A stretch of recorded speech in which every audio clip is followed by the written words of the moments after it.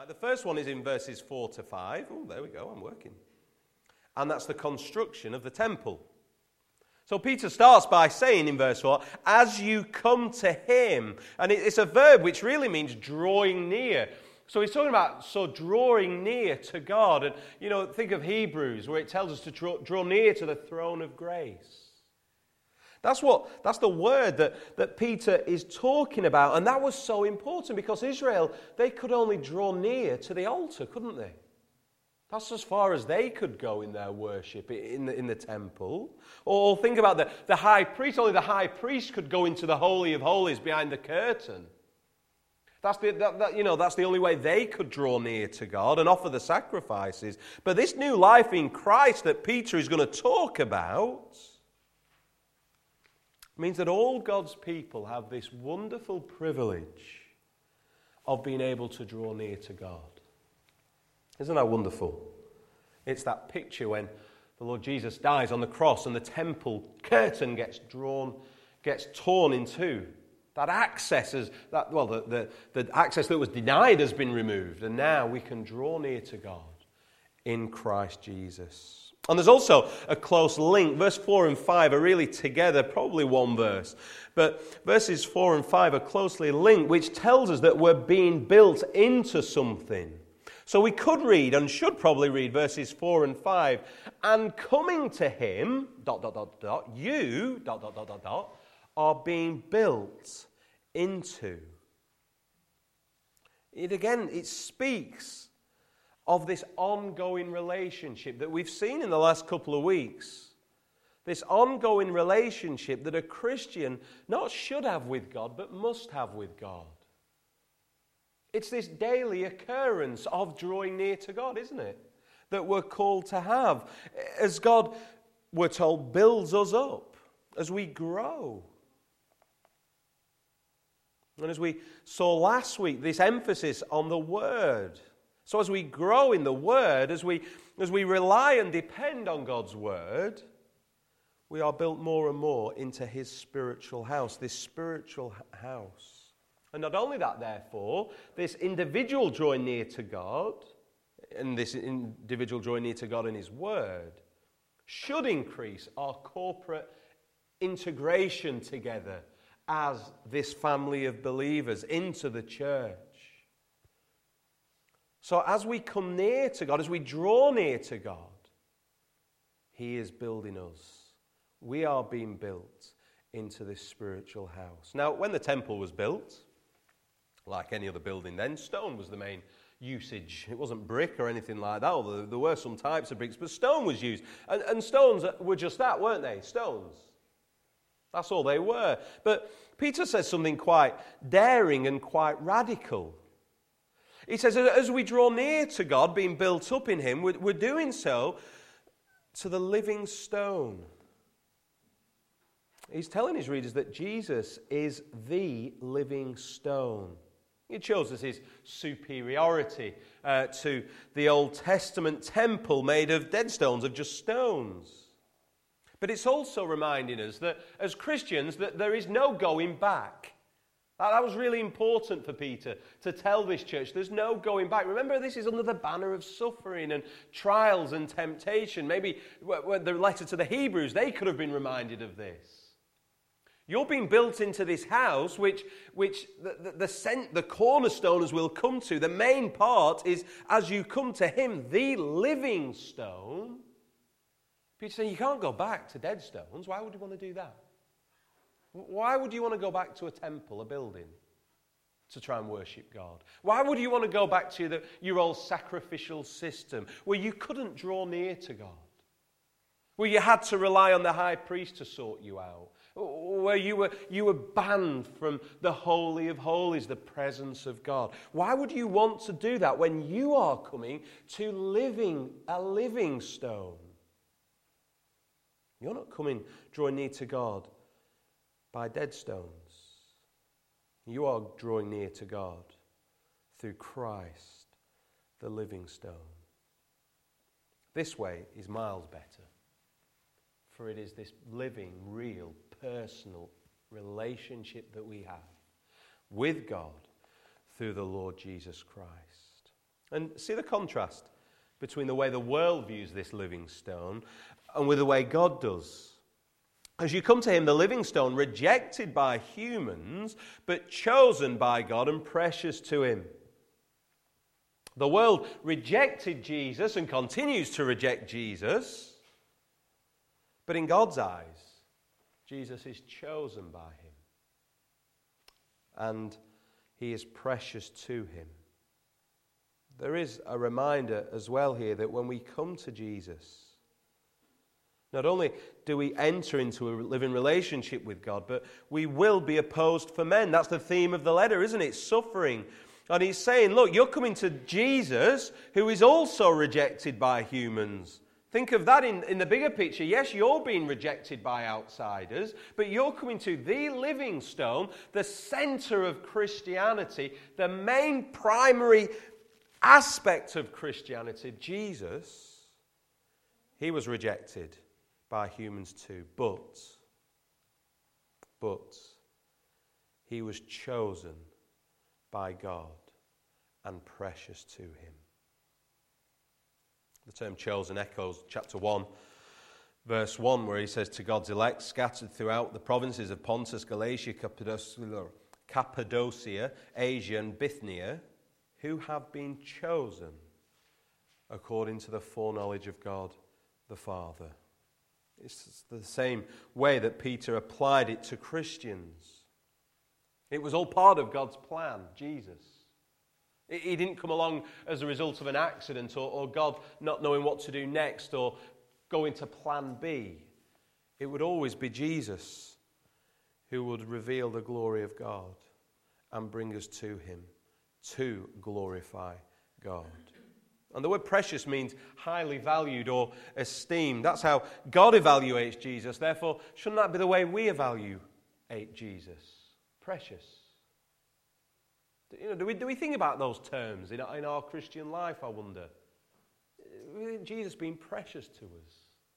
Something of high value. Something really worthy of being esteemed. Do we think about Jesus like that? Is he precious to us?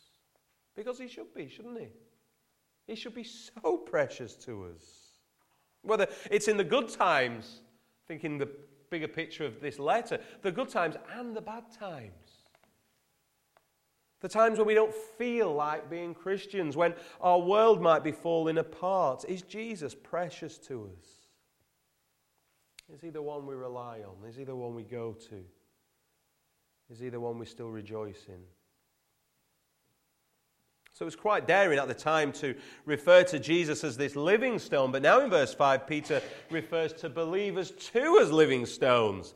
And he wants to capture the imagery quite clearly that what God is doing is viewing us as chosen and precious too. Because as you come to him, the living stone, rejected by humans but chosen by God and precious to him, you also... Someone is saying the same for you likewise, and you like living stones. There is something special about you too. That's what he's saying. He's already said you're a chosen people, but you're as precious to me as well. That's what God's saying. That's what Peter's saying. We are precious to God too. We also, like the living stone, are living stones. And we are being built into a spiritual house to be a holy priesthood, offering spiritual sacrifices acceptable to God through Jesus Christ. It's quite a wonderful picture, isn't it?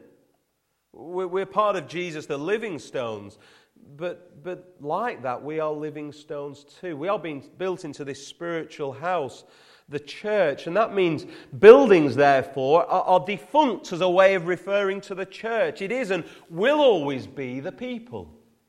And that is so important to us. It's almost by saying the living stone, living stones, the true church, the church, it's not a building. It's a people. And the word house is taken from God's house, which in the Old Testament would refer to the temple. So actually what it's saying, you also, like living stones, are being built into a spiritual temple.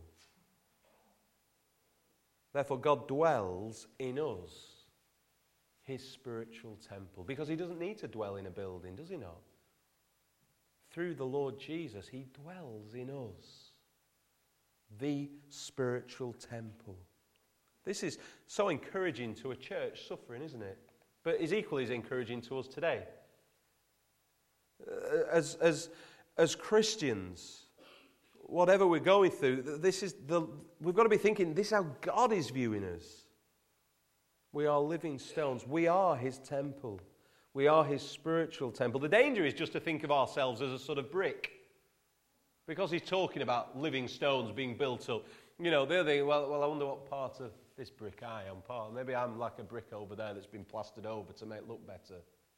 No, he's teaching us something really important. He's encouraging us to think of themselves as a building without a defined size or shape. So the beauty of this spiritual temple is not size or grandeur or how many amazing stained glass windows there are or a nice cross and things like that or the gold that was in the temple and the grandeur of it all. No, that's not how we're to think about it. We're to see ourselves with the imperishable beauty of holiness, of faith in the Christian life. That's the grandeur of this temple. Not altars, not buildings, not gold or silver, but holiness and faith. Because that's how we reflect the beauty and glory of the Lord, as we seek to be the image of God to one another and to the world. But it gets better, because Peter then goes on to say, look, we're being built into a holy priesthood. We are all priests. We are all priests in the sense that we offer ourselves as living sacrifices. Remember, it was only the priests who would offer the sacrifices of the animals and things like that in the Old Testament. But we now are priests too, because Jesus, our high priest, has done away with that and given us this wonderful position, this position of honor. We're being built into a spiritual temple to be a holy priesthood, offering spiritual sacrifices acceptable to God through Christ Jesus. We offer ourselves. It's a wonderful picture, offering our bodies, our lives to God. We remind ourselves, don't we, of Romans 12:1, but Philippians 4:8, Hebrews 13:15 and verse 16 all speak of ways of how we offer ourselves spiritually to God. And they're all continual aromas that please God as we live for him, as we delight God with our offering of ourselves. But it is through Jesus Christ. And the question is, does it speak of us like that? Is that what we are growing and being built into in our own lives and as a church family? As we're being built into this spiritual temple, are we acting like holy priests? Are we offering ourselves to God in his service? Are we giving financially? Are we giving ourselves, our bodies, our times, all these things? Because that's what the New Testament teaches. Does that characterize who we are? We thought about the characteristics of holiness. What are the characteristics of being the church? Well, it's offering spiritual sacrifices that are acceptable to God. And that's the worry, isn't it? Making sure that what we do for God, what we offer to God, is actually acceptable to him. Acceptable to him and pleasing to him. Well, let's move on, because the reason that we should think about ourselves, because it is a strange concept today in the 21st century of being this temple. But the reasons we should think of ourselves in this way is because, secondly, we see the foundation of this temple according to Scripture, verses 6 to 8. Peter gives 3 quotes, and I have never read as much stuff on 2 verses in commentaries and Christian writing on these 3 verses. There is unbelievable amounts written. Even I got a tad bored. And I had to think, how can I get all this into a few sentences? Or maybe a few more. But he gives these 3 quotes. And these are vital quotes, which the church would have been aware of their heritage. But 3 prophecies about the Lord Jesus that were to come.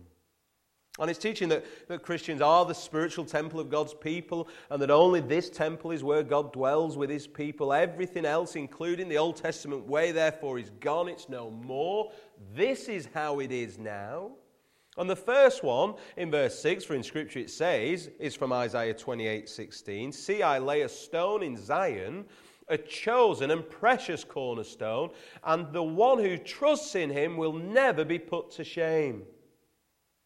Well, the context of this verse, it's placed a century and a half before the destruction of the temple in Jerusalem. And it's also very significant because Israel rejected the preaching of Jeremiah when he said the temple would fall, they'd be exiled because of their rebellion to God. And God's people said, no, we won't. We've got the temple. We have God. And then they rejected Ezekiel's preaching when they were in exile. And it said that God was going to judgment. God was going to judge them. They were facing God's judgment for their rebellion and sinfulness. And what did they say? No, we have God. We're okay. But Isaiah promises that he will reject the rebellious leaders in Jerusalem and establish a sure foundation, a cornerstone, chosen and precious.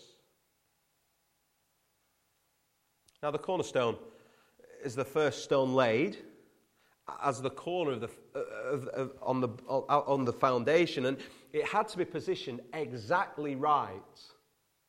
I was making something when we got down to Devon to see our friends. Because he sort of rebuilt his house, there's always jobs that he still haven't done. And this is sort of like 5 years ago now. So we always do a building project, me and Paul, and it's great because I learn all these tricks of the trade and things like that. And we're building this sort of trellis fence to go on because they're fostering. You go out their house and he's built this thing and there's a big drop on the steps, so it's quite dangerous. So we had to build this trellis type thing.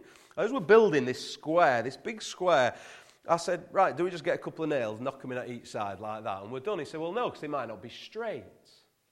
I said, what do you mean? He said, well, we need to go to the corner and do Pythagoras' theorem. And he says, you know that, don't you, Cookie? And I went, yeah. No. 3, 5, and 3, 4, 5. Well, we doubled it to 6, 8, and 10. There you go, do remind it. And we had to do it. Oh, and it took forever because I kept nudging it.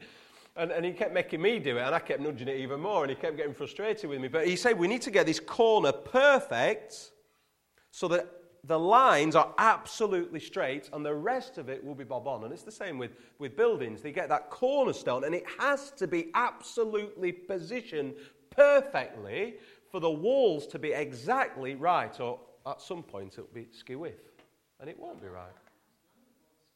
Well, there you go. Dodgy building. So this is really important.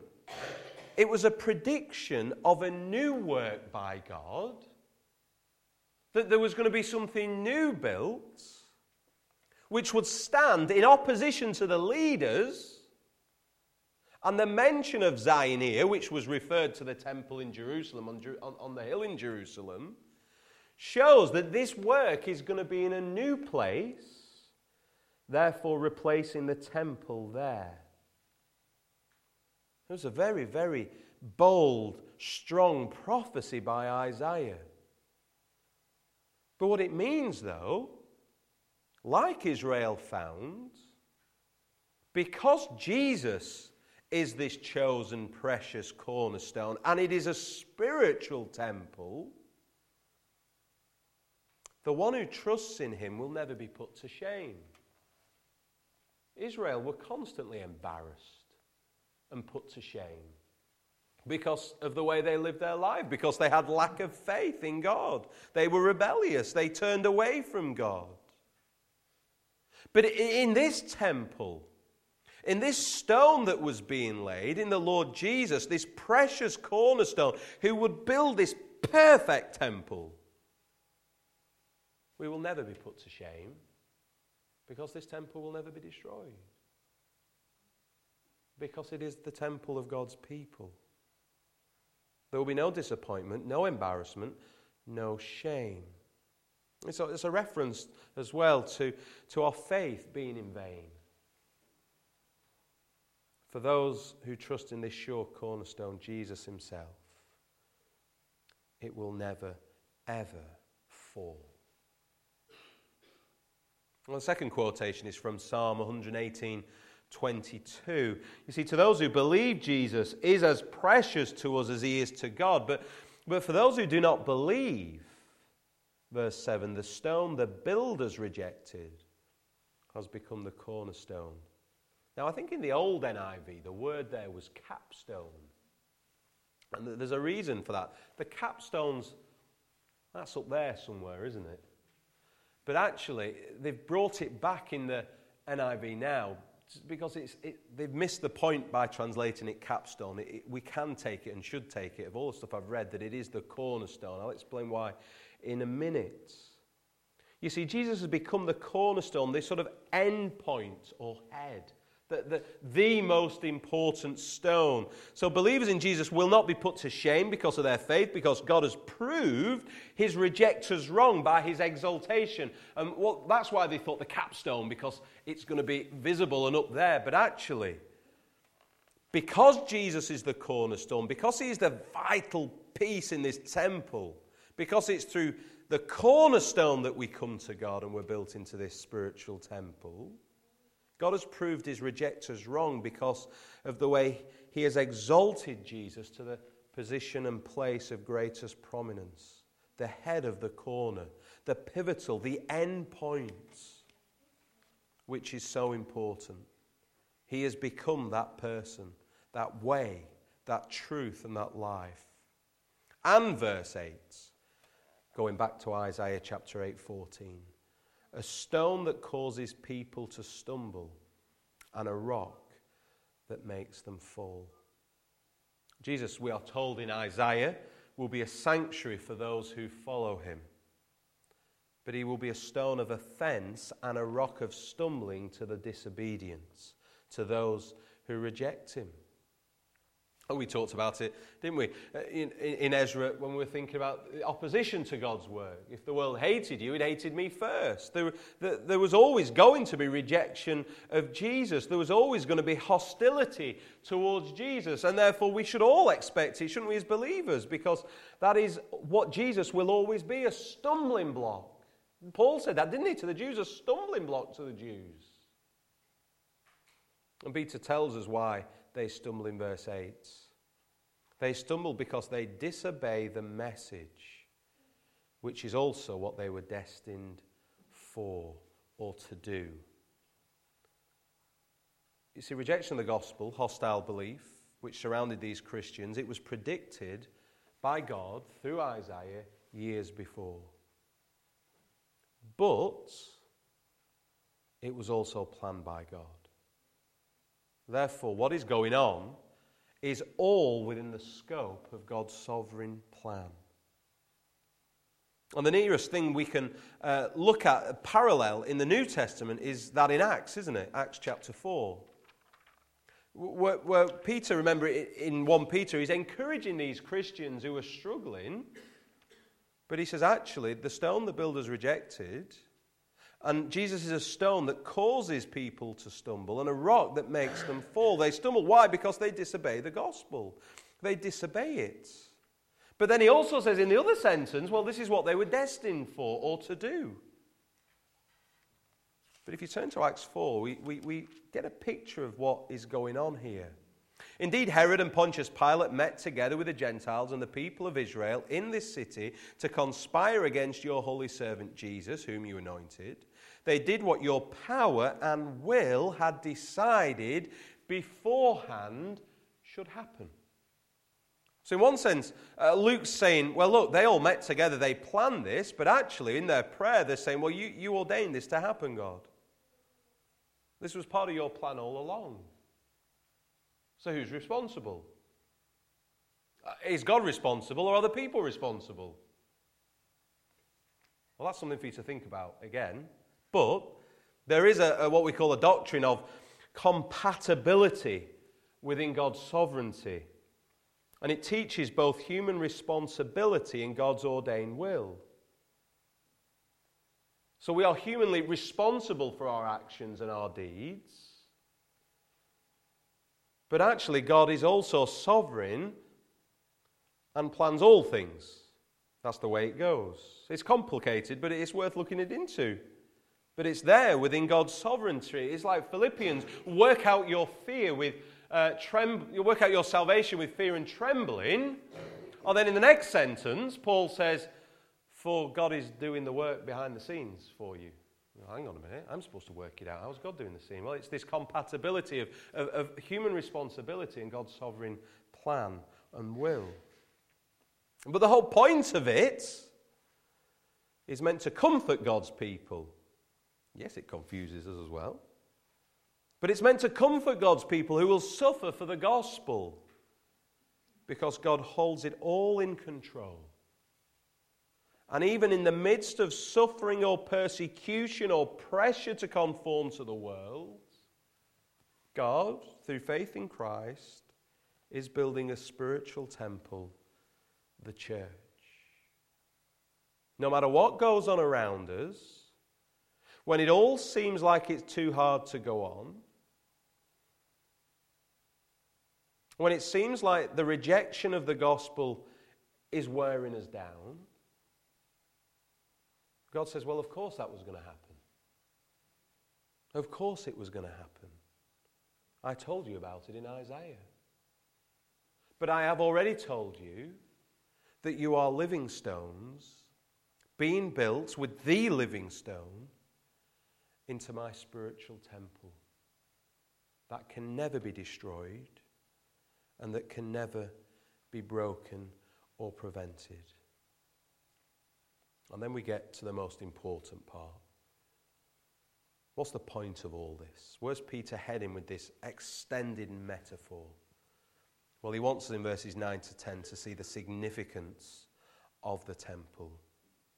But you are a chosen people, a royal priesthood, a holy nation, God's special possession, that you may declare the praises of him who called you out of darkness into his wonderful light. Once you were not a people, but now you are the people of God. Once you had not received mercy, but now you have received mercy. I think this is where he draws it all to a conclusion, to remind his readers why this is so significant, and to remind them of the great blessings which belong to them and which belong to us as Christians today.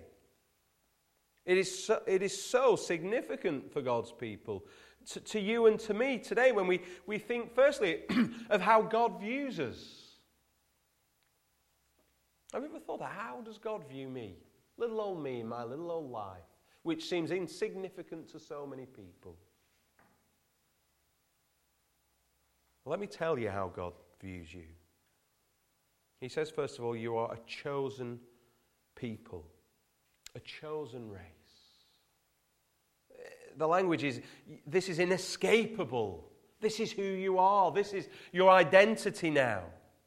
God has chosen this new race of people, Christians who have obtained membership in this new chosen race, not by physical descent or from Abraham, but through faith in the Lord Jesus, coming to Jesus and putting our faith and belief and trust in him.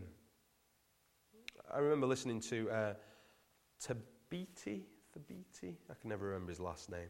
But he was preaching in America when I was listening over there at this conference I was at. And he was saying, we talk about the church being multicultural. And he sort of said, well, it's not. It's multiracial, but we're one culture, God's culture. Well, in a sense now, we can flip it the other way and say, well, we're not multiracial. We are one race. Whether we're black or white or whatever. We are one race of people. We are God's chosen people. We are one identity, one people. Yes, we might have our different backgrounds, but we are a new race of people that God has chosen for something absolutely amazing. But there's more. We're a chosen people, but we're a royal priesthood, a holy nation. We also, to speak, a new spiritual nation based on allegiance to King Jesus. A holy nation, holy means being set apart.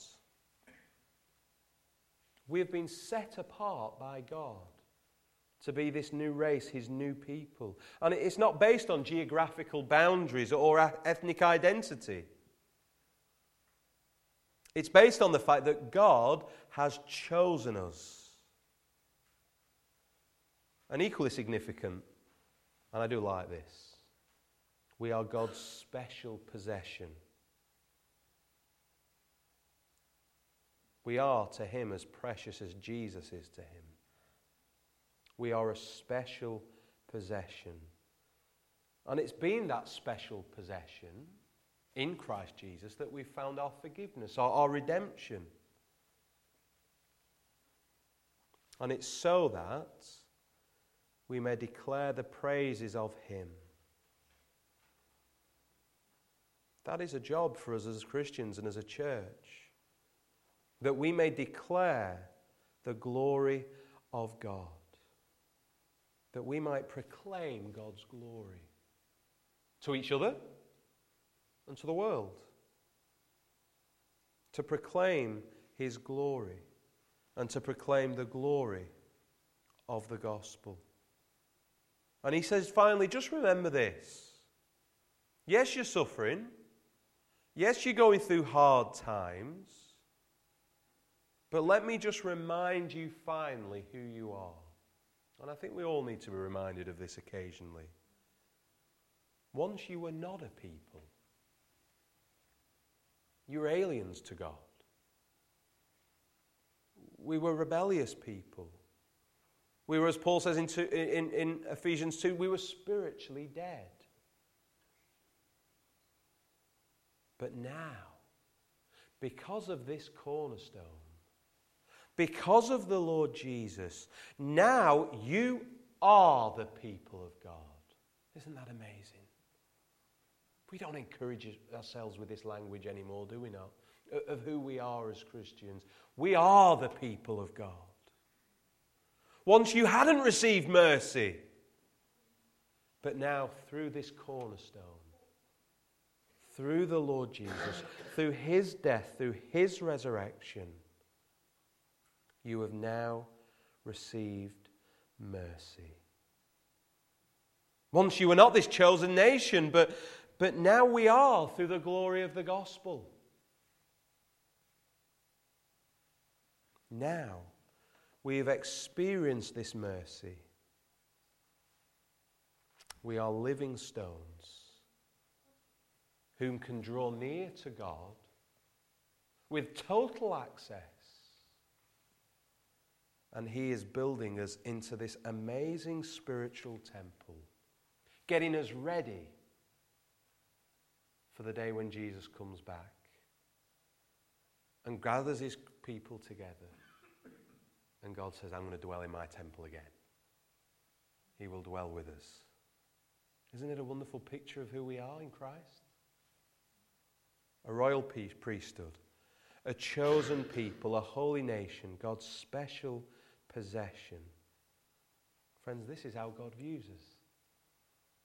And it's amazing when we think of what we're really like, and our faults, and our flaws, and our weaknesses.